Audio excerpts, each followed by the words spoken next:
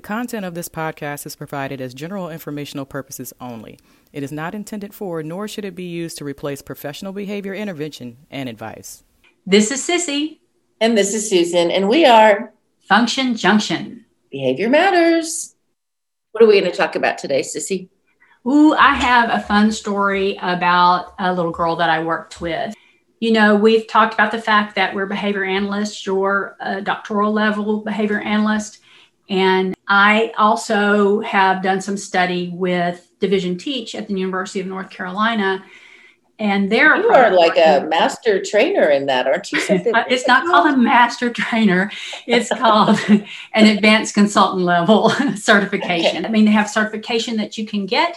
And I've, always loved that approach for working with kids on the spectrum. I believe in Texas, there are just 3 of us that are both BCBAs and have the advanced consultant level certification from Division Teach. So, Sissy, you've done a really nice job of helping me understand structured teaching and how ABA really fits in well with structured teaching. I remember back in the day, it used to be teach soldiers and ABA warriors, and it was like 2 different camps and never the twain will meet. And now, we've really realized over the years that they complement each other so beautifully. And I guess a really simplistic way of saying it is that, structured teaching or the teach model really sets up the environment, and ABA includes principles and procedures that we use within that environment. But, setting up an environment so that for success is really an antecedent modification. So they really do complement each other really well. But anyway, I digress. Yeah, I would say that as we talk about it and over the time, as we do podcasts, we'll probably be able to show how it's spoken about, this concept is spoken about this way in ABA, and it's spoken about this way in Teach. And yes, you and I have been in this long enough to know you were either in one camp or the other. And it's so beautiful to see that so many people who are, providing ABA therapy are understanding Teach concepts and wrapping them in. And so many people who are using Teach in their classroom also understand how they're using concepts of ABA. And I don't know about you, but sometimes when I'm working with an individual, I will say, you're using ABA. Let me show you. When you do this, this, and this, those are the concepts. I don't know if that happens for you, but it happens for me.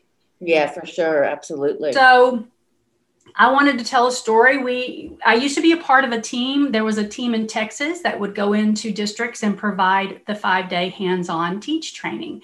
That team doesn't exist anymore. Teach doesn't certify teams outside of University of North Carolina anymore, but we had tons of fun when that was something that we did. We would show up at a district, never having seen the students before. The lead teacher and the director would have gone and from a pool of kids, picked 5 kids that represented a variety of skill levels and needs so that we could demonstrate that.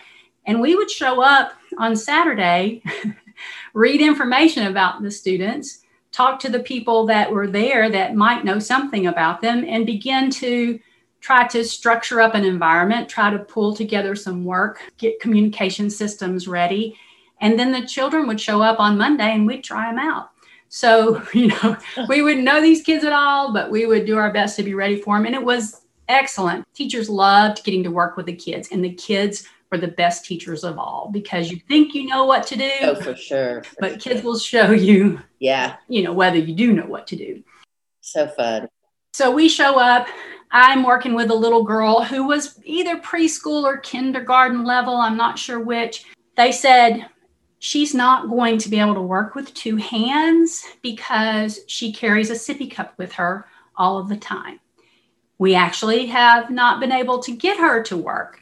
So we're hoping that you can help us figure out what to do to help her work. And so that happens to me so many times that I'll have a student who carries around a sippy cup or carries around a stuffed animal or carries around tiny little things in their hands. I don't know how that happens to me, but obviously that happens to other teachers too, where a student comes to school, they can't let go of things, and it's really hard to get them to work.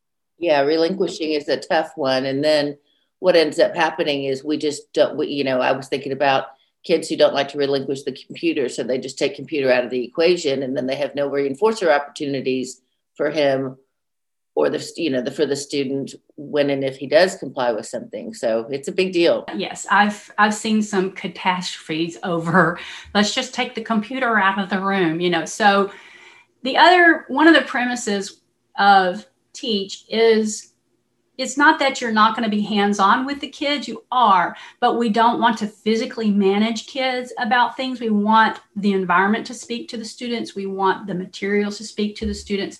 So I could have wrestled that sippy cup out of her hand every day. I could have stuffed it back in her backpack or called the mother and said, please don't send a sippy cup. But I'll tell you what happened to us about a student who had a stuffed animal that he came with every day. His mother said, he can come to school with a stuffed animal or he's not going to make it to school. I cannot get him on the bus without that stuffed animal.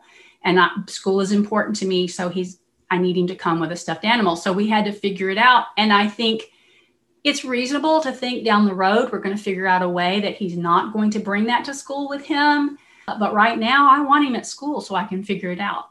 So my little girl that I had, her sippy cup, they said she couldn't work very much, very short attention span, all those kinds of things. So we created a very structured environment for her to do her work. Facing the wall, bookshelves on either side. And so when she would sit in her work area, the world would go away and she would be able to focus. So now then I have to figure out, what am I going to do about that sippy cup? Right. What I did was I created a cup holder for her to be able to put her sippy cup in. I love that. And she could leave it there, get her work done. And when her work was done, as she's leaving her work area, just pick up her sippy cup. Sure, it took a couple of times for her to understand, I'm not taking your sippy cup away. This is where your sippy cup waits. And of course, she's a child on the spectrum. She didn't have enough language to really have that conversation, but I could show her that by making sure I had highly engaging activities for her to do, things. If she like Disney princesses, that first task for her to do had Disney princesses in it. So she's highly motivated to look at that work and much more likely to put the sippy cup down in the cup holder and do her work. And by Tuesday, she was definitely putting the sippy cup down. Every time she went over to her work area, getting her work done, putting it over to finish, and getting her sippy cup as she left her work area to go do the next thing. I love that idea. I do that a lot with kids who, come to school with odd item like a superhero doll or, whatever. They won't relinquish it. And so we'll just make it a little home, and we'll tell them to put it in their home, and we'll create like a clear plastic shoebox so they can still see it, but it's within sight, but out of reach. Yeah, I think just by taking it away, you're just eliciting another tantrum when we just kind of make a compromise on things like that. Yeah, I'm not going to take it away, but it's just going to wait here. The little stuffed doll, similar to what you talked about, we just made a little bed and it would take a nap while we were working, and then it would be able to get up out of the nap. I had a little girl that carried small erasers around in her hand, and I just put a little container and she would drop the erasers in there, do her work, pick the erasers up as she finished. It was great to be able to have her focus and do her work and then get to have her sippy cup. Again, you don't want to get into a fight with kids if you don't have to. Right, exactly. If the very first thing you do when a kid gets at school is wrestle with them over a sippy cup. That sets the day up real nice. Yeah, I like you a lot, lady. You're wrenching my sippy cup out of my hand. No, we're not going to do that. We're going to find a way to help you be able to relinquish the sippy cup. Well, and I think, it kind of that story lends itself to a story I was kind of telling you about earlier with regard to a student who was very unhappy, or he appeared very unhappy. The staff were trying to make work demands, and he would throw the materials and, tear the materials and scream and cry. And he really wasn't able to really sit. And so we backed up and worked on sitting. and then showing me what he wants. So he wanted a book. I gave him a picture for book. He hands me the picture for book. He's a happy kid. And so we talked about, with the staff about establishing a rapport before you start placing demands on a kid, right? And that's really what you did with the little girl, Autumn, is you became kind of a safe person for her because she knew she was still going to have her sippy cup, and that was her safety item. And so I think, a lot of times in classrooms, sometimes we have to back up and teach some prerequisite skills like sitting in a chair, following one-step directions, before we start placing demands on the kid. He's a smart kid. He can do the demands, but if he doesn't want to work with you, then he's not going to do. But he's got some pretty cool skills. And so, we just, spent a lot of time working with the staff on just establishing rapport and getting him to like you so that he will be able to do some work. So I love the sippy cup story. Behavior is communication, and if you don't have other forms of communication, you're going to rely on behavior. Yeah, if you can inch into their world, if you can become a part of what's important to them, they're more likely to find a way to communicate with you that doesn't involve negative behaviors that are going to, alienate. Yeah, he was really cute. I was like, okay, do you want this book? And he would shake his head really strong. And I'd say, and we all thought he was somewhat, no to low verbal skills. And I would say, okay. And I'd sign and say, book. And he would try to say it, but he'd sign it. And, and he was trying to say book, please. It was so cool just to see him be successful in a classroom where he spent most of the day screaming and crying. Yeah. Yeah. It was so nice to see this young lady be able to come to school, show people what she knew. She knew a whole lot more than anybody realized because up to that point, she hadn't worked much at all. And if she did, it was only with one hand. She found out, oh, wow, work can be a lot of fun. As happens with a lot of our kiddos on the spectrum, work becomes their play. And play becomes work when you think about the fact that socialization is involved in play. And that's a story for another time, a great story about work is play and play is work with a student. By the end of that week, she had a whole bunch of tasks that were working on skills that were important to her that she was going to be able to take on to the next school year. Her teacher was going to come get them and be able to, so she could start her year showing people, I have skills. I know what, you can teach. What are you going to teach me next? Just over being able to put the sippy cup down and look at her work. We do have the question similar to what you might see on the BCBA exam. I have a quick question before we do the question. How did the teachers respond? Were they okay with the sippy cup holder, or were they like, no, she shouldn't have the sippy cup ever? That's a really good point. They were very receptive to it, but that is sometimes what we'll face is people who say, no, she shouldn't have a cup holder on her desk. Nobody else has a cup holder on their desk. Well, nobody else can't let go of their sippy cup and focus on their schoolwork, so it's, the man over there who needs crutches, are you going to take his crutches away because nobody else has crutches? Right. We have those conversations a lot about, well, if she has one, then everybody's going to want one. No, not really. It's never the kids who resist ideas. It's usually the adults, in my experience, that. Right. You want to say, well, then put a cup holder on everybody's desk. Well, everybody doesn't need a cup holder because they don't bring a cup. Exactly. I was in a classroom the other day in a pretty small community, and they have a lot of placement issues that we're working through in terms of too restrictive and things like that. But there was a little bitty little girl, I can't remember her name, but she was teeny and she was in kindergarten. And they were going to put her in a self-contained program because she didn't know how to paste or cut or her letters or anything. And I said, so, okay, let's look at her history. She was identified as having autism in the fall of 2019. That district, which was another district, recommended a self-contained program. She never stepped foot in the self-contained program because of COVID. Then she comes back to school here in this district in December. and it's February 2021. So she's had about 3 months of instruction in her, her life. Do you think that maybe we should give her some more time in gen ed?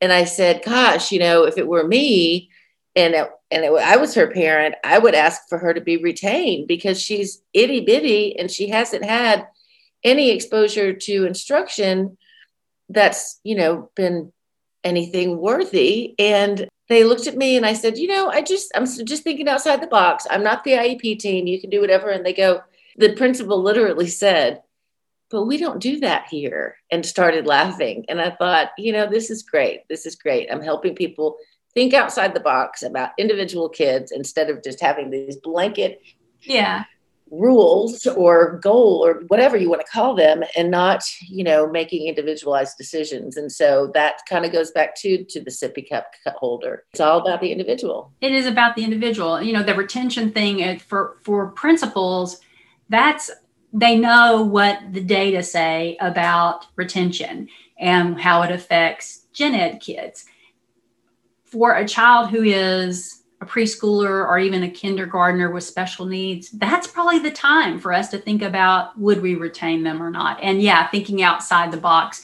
And let's look at this child and what this child's needs are. Luckily for us, the staff, what the people that were there helping us during the training were the people that helped in lots of different schools. They were excited about the possibility of seeing her be able to work. They were very receptive to the cup. It's one of those things where you just kind of hit your head and go, wow, why didn't I think of that? And it's because, sometimes you need an extra person coming in and saying, what about this? Absolutely. And that's what I tell teachers all the time. You didn't think of this because you're in the trenches every day. I'm a fresh set of eyes who has never even met this kiddo, because they sometimes go, oh my gosh, I can't believe I didn't think of that. Well, that's what people like you, to see you and I are for, is to have that fresh set of eyes that's not exhausted, worried about getting sick, worrying about my mask, worrying about the kids' masks. You know what I'm saying? Yeah. Planning for all the children in your classroom, planning for the potential of having to go virtual with some or all of them. I mean, what teachers are dealing with right now is unprecedented. And I know that's a word they're sick of hearing, but it really is. I have such respect. I've always had respect for teachers. And as I said, you and I are former teachers. I've always had respect, but my respect level is just off the chart now when I go into classrooms and see, man, I was in a classroom yesterday in a self-contained program for kids on the spectrum and other kids who have specific needs. And the teacher was just rocking it, to doing virtual, doing a group activity. The paras were working individually with kids who don't participate in group activities. It was like a well-oiled machine. It was so awesome. Yeah, I just had to brag on her to her principal and to her district level boss, supervisor, because I know I couldn't do it right now. It's amazing what people are doing. It is amazing to me to watch that, say somehow a kid's been exposed, but they're not actually ill, so they have to stay home, and the teacher flips to being able to continue to teach her face-to-face children and then go do the virtual for the child who is at home. And you think that's a lot. Pivot. A lot. It's the word pivot. I think my word for 2020 was grace. And I think people who work in school districts, their word was pivot, because it seems like they're pivoting constantly, even into 2021. Yeah. Reminds me of that video from Friends when they're trying to get the couch up the stairs and he's screaming, pivot, pivot. Yes. Yes. That's what our teachers are doing right now. That's exactly right. Well, let's go ahead and get to the question. That's a good idea. In the story today, I used a cup holder for Autumn to put her sippy cup in while she was working. The cup holder is A, a physical prompt, B, an antecedent intervention, C, an EO, or D, positive reinforcement. And think about the sippy cup helping increase the fact that she could use both hands. Right. Well, it's not really a physical prompt because it's not being used to bring about a correct response. So I would, if I were taking the test, I would rule that answer out. Yeah, but do you think some people might look at that answer and think, well, it was a physical cup there to prompt her to put the cup. Do you see what I'm saying? Is if you think about it as what we're having to deal with, if I'm a little nervous about taking the test and I'm thinking, well, it's physical and it's prompting her to put that. But what you just said is really important. It doesn't help her get to a correct response. It's not presented at the time that she's working as a way to get her to the correct response. Right. Yeah. And the prompt is used to bring about a correct response so we can deliver reinforcement. Right. I wouldn't call it positive reinforcement because it doesn't happen after. Correct. And it's not contingent, right? It doesn't happen after the work, and it's not contingent on the work. It's just there. Right. So for me, I would say that it was setting up the environment for her to be successful, which would be in antecedent manipulation. Yeah, the antecedent intervention, antecedent manipulation, whichever way you want to think about it. Yeah, I definitely would. It is something that happens before that helps her. What do you say about an EO? Now, the EO, the establishing operation, is not appropriate either because it's not setting up, it's not setting up a situation that would make her need or want the reinforcer in order to get to the behavior. So no. Right. The EO. Right. Good question, Sissy. That's a good one. It's laid out well, kind of like the test is laid out, and where, you have to really read the question and really, really read the choices and determine, the best one. Yeah. You're not, some of the questions you're just going to look at and say, oh, I know immediately what the answer is. But anytime that something is bugging you, like, is it a physical prompt because it's physically there and prompting her to put the cup?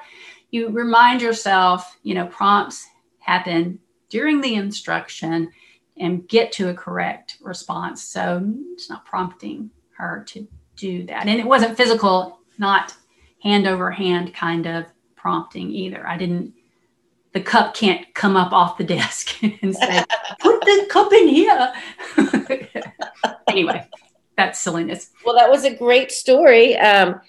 Y'all, thanks for listening. We hope you enjoyed our podcast episode today. If you have any comments or questions about the episode, please rate and review on the podcast app that you're using. Have a great day.